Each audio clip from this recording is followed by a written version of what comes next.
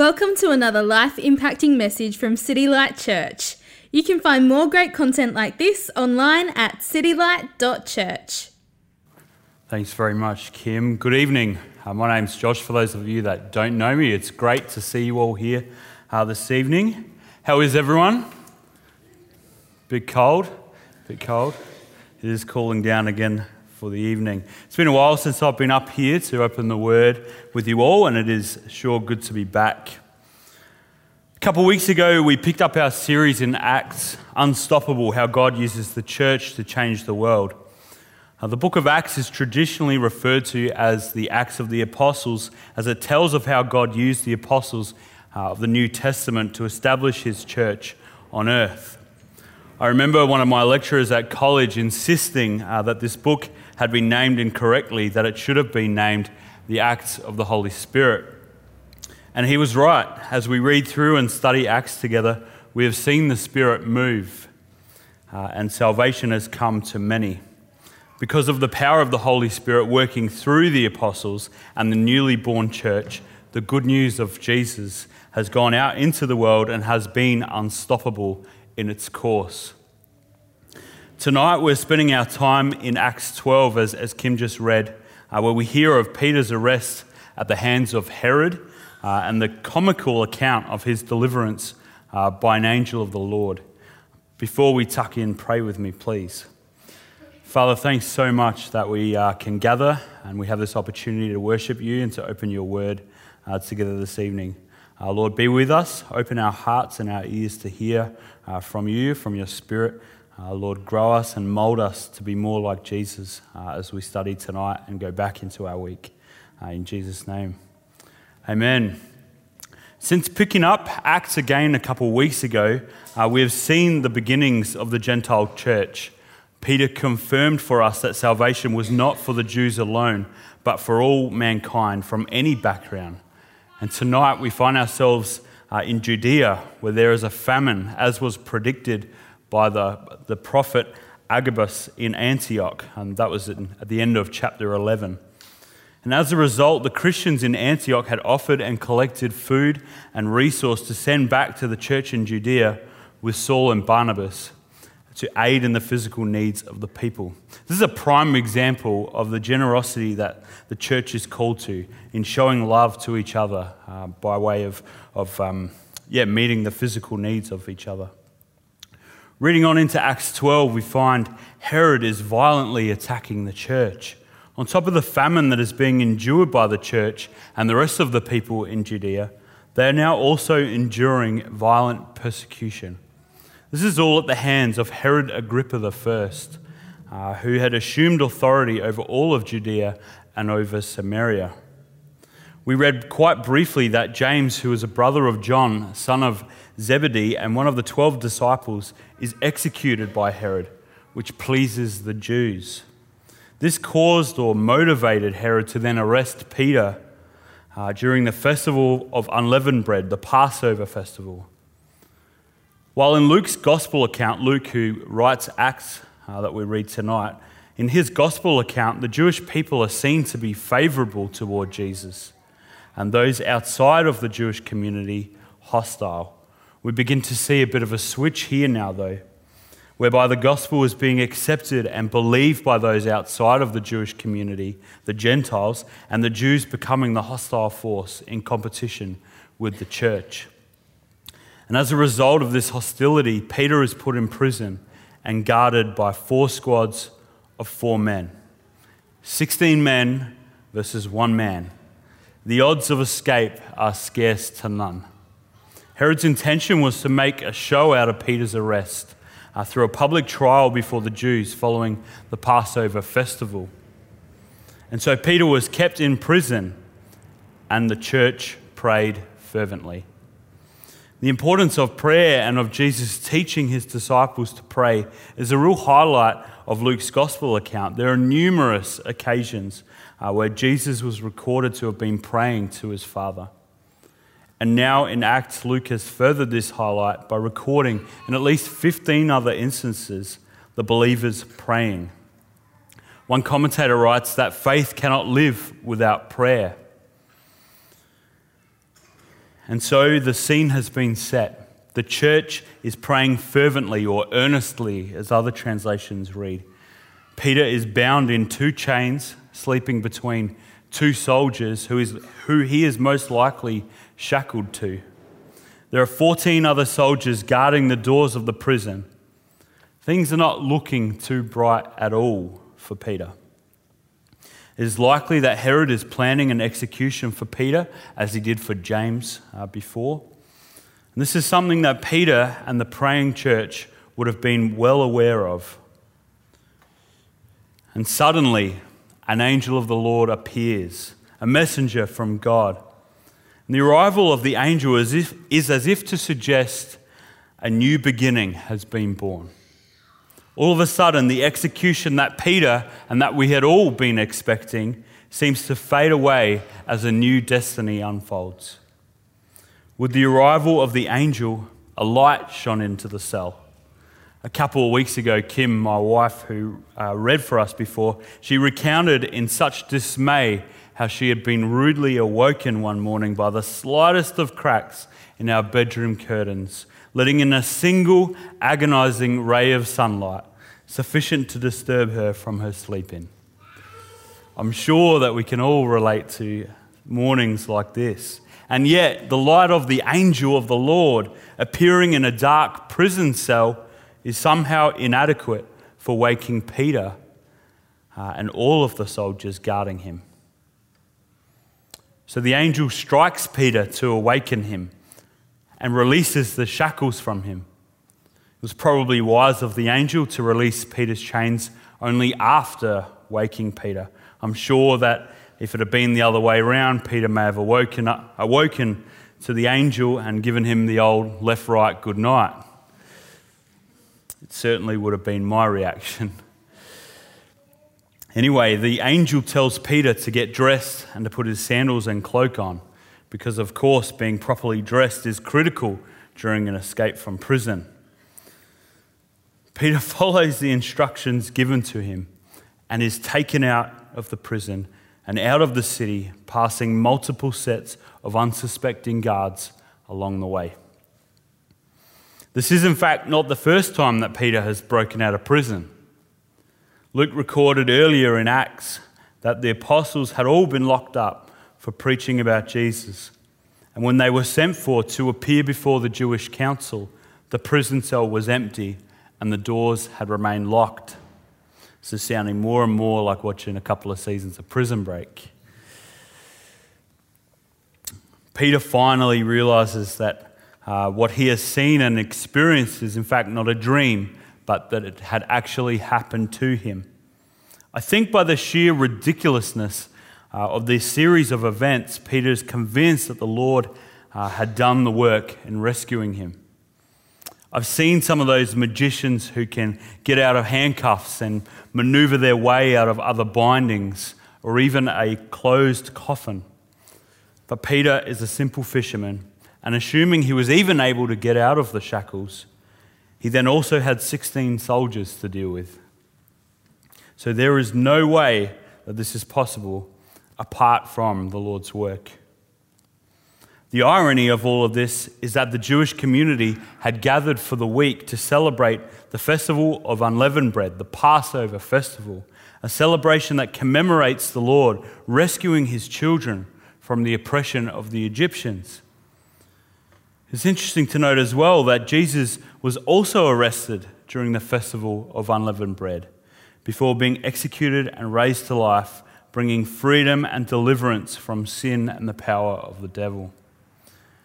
And after Herod's arrest of Peter, the Lord has brought Peter out of the oppression of Herod and of the Jews, and making Herod and his guards look like fools. And so now in his new state of freedom, Peter goes to Mary's place, where the church had come together for a prayer meeting. Out of astonishment, Peter is left standing at the gates while Rhoda, the servant of the house, went to share the good news of Peter's liberation.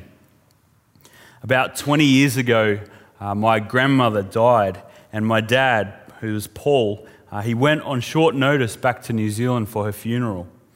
After flying from Adelaide to Melbourne and then on to Wellington, he made his way to Palmerston North, where his parents had been living. He walked up to the front door and knocked on the door. His father, who was my grandfather, opened the door and said, "Hello, Paul." He turned around and almost collapsed due to the shock of seeing my dad standing there at the front door. And so Dad was left standing at the front door, waiting to be welcomed in, much like Peter currently finds himself. Peter probably feels like a bit of a banana, maybe even a little frustrated. He's just had this weird encounter with an angel. He's escaped from prison. He's walked to Mary's place in the middle of the night and is now knocking on the front door, waiting to be let in. And despite the fervent prayer for Peter while he was in prison, those gathered found it hard to believe that their prayers had actually been answered. The believers were sure that Rhoda must have been mistaken in what she was claiming, suggesting it more likely that she had lost her mind. Eventually, after the incessant knocking, the door is open for Peter to come in, and the people are amazed to see that it really is him. I imagine it would have been similar to Sheldon from Big Bang Theory. Mary, Mary, Mary, the incessant knocking. He eventually is let in. And so then, as a new morning dawns, the ruckus begins in an attempt to find Peter. After no avail, Herod eventually has the 16 soldiers executed for Peter's escape. Under Roman law, a guard who let a prisoner escape could expect the same punishment that the prisoner who had escaped was due. And so now, after the execution, Herod travels to Caesarea, where he is met by the people of Tyre and Sidon, who are requesting peace and restoration between Herod and their two cities. Tyre and Sidon are on the coast of southern Lebanon. They have had an economic dependence on Herod's land that has gone on for centuries prior to Herod's coming to power. And the delegation from these two cities had come to convince Herod to return to this status. And so Herod delivers his speech of reconciliation to them and is struck down by God because he sought to elevate and glorify himself instead of God. The pagan delegates from Tyre and Sidon declared that surely Herod must have been a god and not just a man. It was due to Herod's permission of such comments that God struck him down in judgment. Intriguingly, it says that Herod was eaten by worms and then died. I find that a little bit funny, I must admit. Imagine that this would have been a very slow and painful death, to be eaten by worms and then die. I'm sure you're all wondering why this brief narrative is included in the story of Peter's arrest and liberation. I certainly was when I read this passage altogether. It is to show that sure judgment and punishment awaits any who stand in the way of the gospel. God will not permit this to go on. Further to this, it really is the capstone on the deliverance of Peter and the deliverance of the church out of the hands of Herod. Never again can Herod lay a hand on the church. And so now, following the death of Herod, the word of God continues to spread despite the challenges that God's people are faced with. The famine and persecution of God's people have come to an end. Saul and Barnabas return with the donations and resources gifted by the church in Antioch. And the persecutor of God's people is put to death where he can stand in the way no longer. The gospel truly is unstoppable. It withstood the test of famine across the land and persecution of the church and resulted in the growth and multiplication of the church.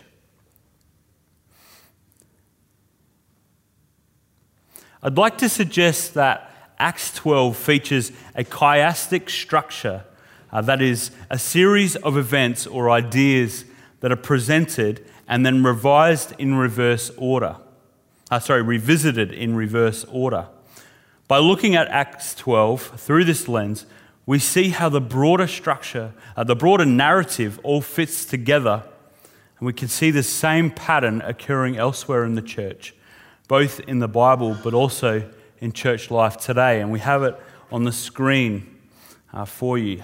So A, the word of God spreads, bringing many people to salvation. B, the famine is predicted.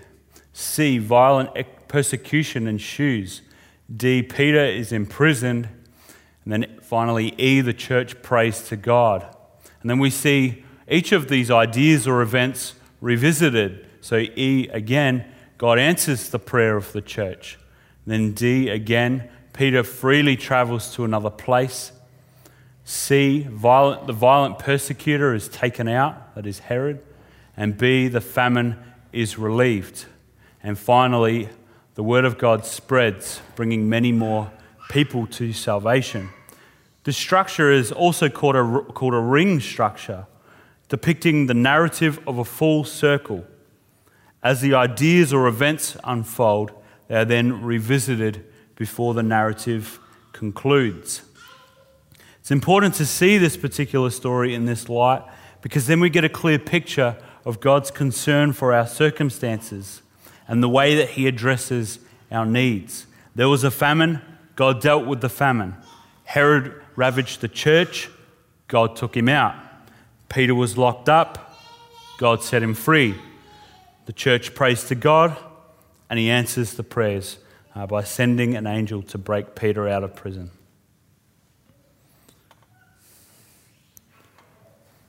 I have 3 questions for us to consider tonight from Peter's journey in and out of prison. They're on the screen for us as well. Number 1, how do we respond to famine and persecution?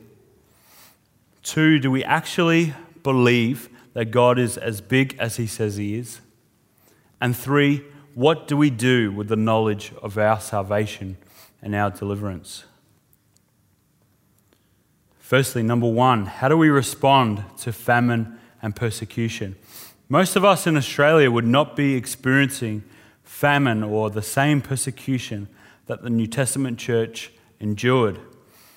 But what do you think the famine and persecution is in our 21st century Australian lives? Are we doing it tough financially? Are we struggling to make ends meet? Have you recently lost a job? Have we been challenged on our values or our beliefs or even on our heritage, where we've come from? Are we facing pressures at work or at university to conform to worldly opinions and values? These are just some of the pressures that we face in our world today, in our culture today. So how then do we respond to our famines and our persecutions? Reach out to our brothers and sisters in the church for help, both for prayer and practical help.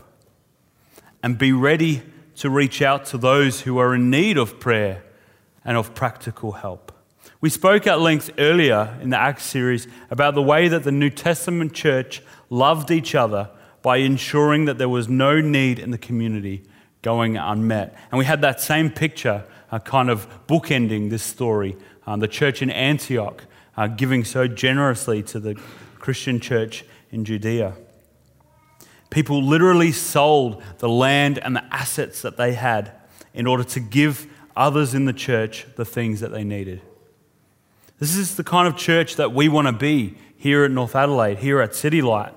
We want to be a church who looks for opportunities to meet the needs of others. We want to be a church with an attitude and a presence that invites people to share their needs and providing them an opportunity for generosity to be exercised. And as for persecution, there are still many places around the world where people practicing Christianity, knowing full well that they could be killed or locked away for it. And we as a church here in Adelaide, in Australia, we need to pray for those in the church that are being persecuted. Jesus said that the church should expect persecution for carrying the message of the gospel. His own life is an example of this. He was put to death. There may not be violence or acts of terror against the church here in Australia, but there sure are plenty of people who have colleagues or friends or even family who push back on them for being part of the church. Perhaps you can relate to this. Even as our culture and society pushes for progression and intolerant tolerance, the church is given an ultimatum. Either we bend in the breeze or we stand firm in our belief. We need to lean on the church in times of persecution. We're in this together. We're one body, the body of Christ. We need to gather together and pray for each other together. I think the easy option when a Christian is persecuted is for them to shy away from church community and involvement. Perhaps no longer sharing church activities on Facebook or other social media platforms, or simply just not coming along to our gatherings and events. Perhaps you stop going to discipleship group. But when we come around each other and lift each other up in prayer, who knows what might come of this? God sent an angel to break Peter out of prison in answering the prayers of the church. Praying for and with each other in times of persecution will encourage each other and build up the body of Christ. We need to have faith in God and His plan for us. No matter whether we are struck with famine or persecution or 21st century equivalents, we need to stand firm in the promises that God gives us in His Word. He will deliver us from our oppressors. He showed us that time and time again. He will give us eternal life because of Jesus' death and resurrection. And God will provide for each and every one of our needs.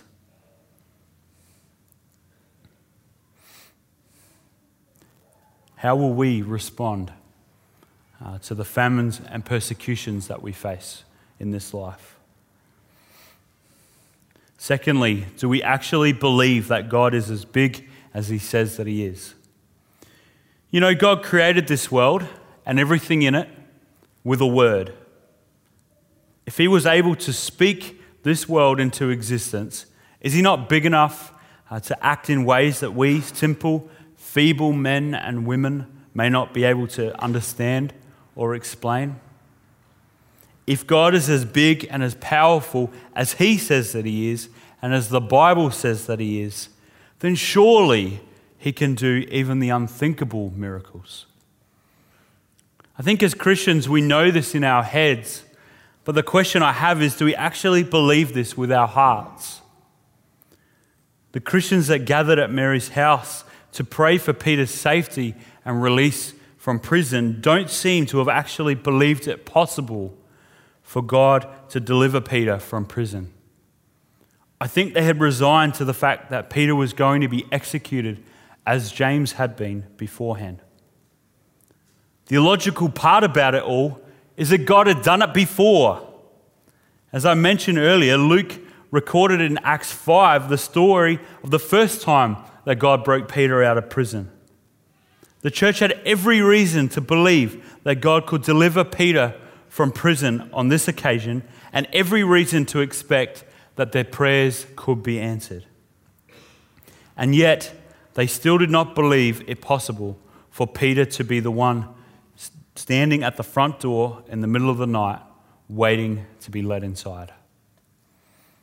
If we started to actually believe in the bigness of God and His ability to answer prayers miraculously, what would we be praying for?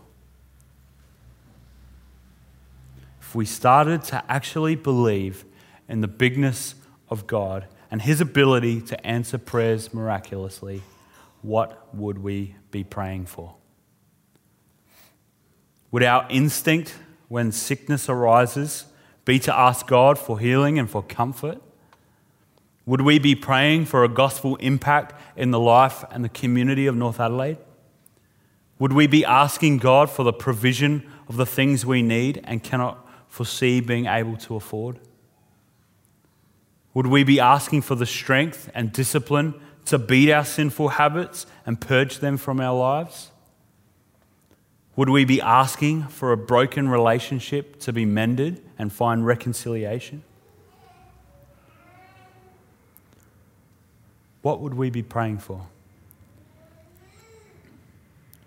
Jedediah Coppinger, a church planter and author, writes this: "If we really believe God is big enough to meet our needs, then we'll pray. Moses prayed because he believed God could lead his people out of slavery in Egypt. And what happened? Ask the floor of the Red Sea. Nehemiah prayed about the broken walls because he believed God was big enough to do something about it.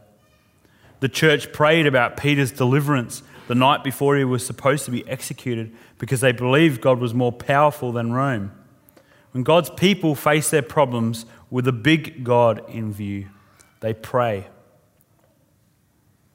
What would you be asking for if you truly believed in the bigness and might of our great God? Without the bigness of God, there's no way that we could even come to know our Father and have eternal life with him. If God wasn't as big as he is, then there is no way that he could have entered this world as a baby boy, growing up to explain the prophets and writings of old, and to go on to be executed in our place, taking on our sin, and finally being raised to life as our Lord and as our God. It just isn't possible if not for the sovereignty and the might of God. This chapter of Acts really highlights the sovereignty of God, his might and his power, his ultimate control over this world and the people living in it. Not only do we have a big God that answers big prayers, we have a big God who is watching over the world, watching over his church, who cares deeply for us and enters into our difficult and painful situations. We believe in a big God that can do the big things.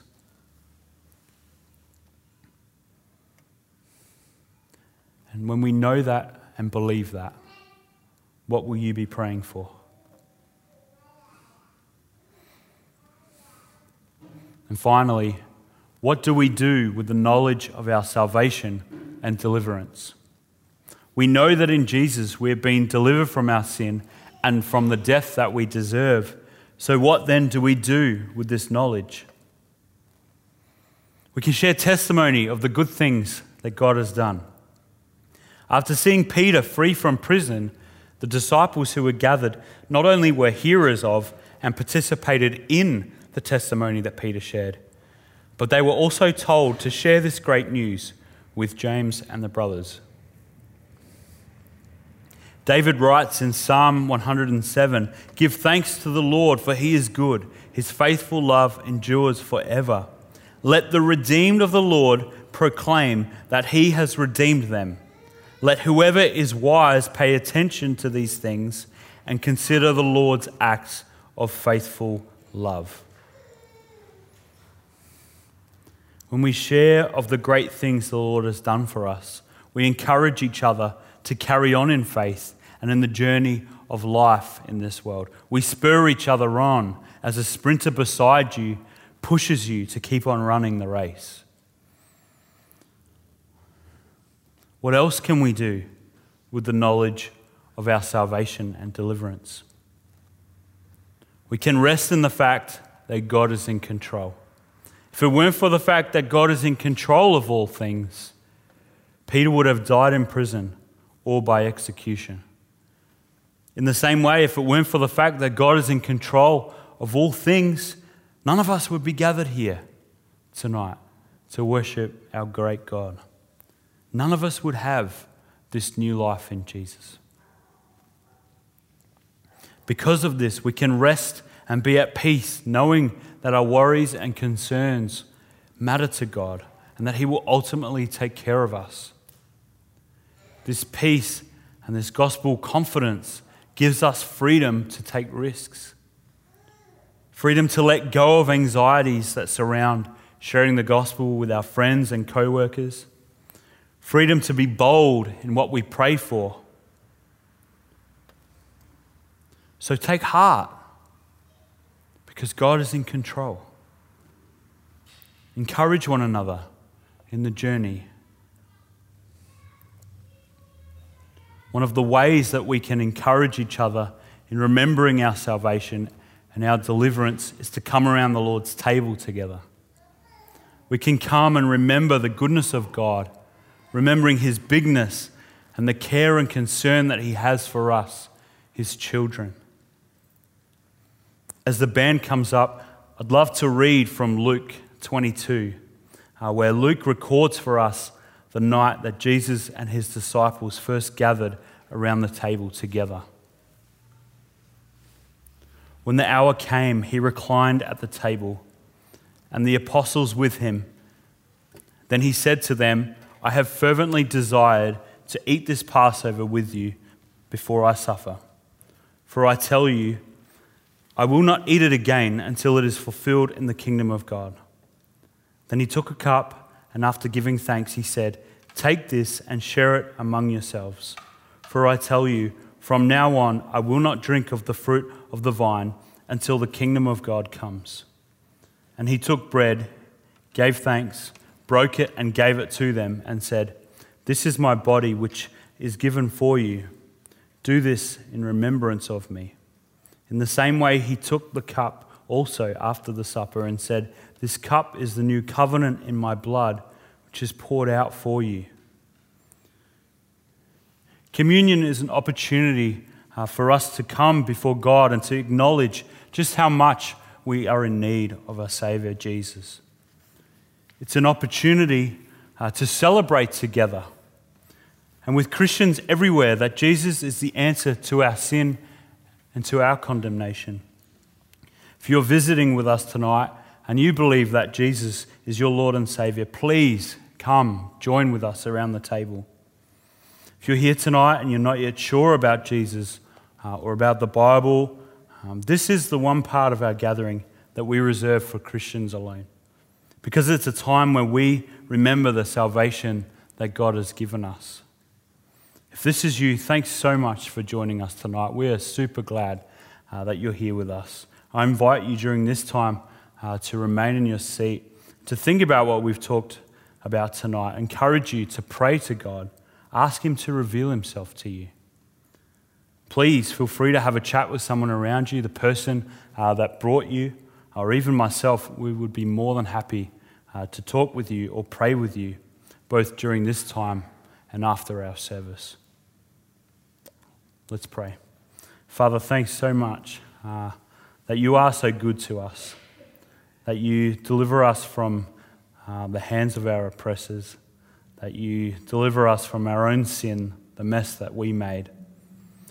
Lord, thank you so much for this. And as we come tonight to share in your meal together, Lord, remind us just how great is your love for us. Remind us of your goodness, of the great sacrifice that you made so that we may have life. And Lord, when we face famines or persecutions in our lives, help us to turn to you, to lean on each other for support and encouragement. Lord, you are such a big God, and we know that you do the big things. Remind us of this, especially, Lord, as we eat this meal together. Father, burn a fire in our hearts so bright that we can't help but share with others around us the love that you have for us, a love that was best displayed through Jesus' death on the cross in our place. Father, remind us tonight and this week of your great love for us. In Jesus' name, amen. Thank you for listening to audio from City Light Church. We hope you found it helpful, and we'd love for you to share this message with others. For more great content, more information about City Light Church, or to donate to the work of City Light Church, visit us online at www.citylight.church.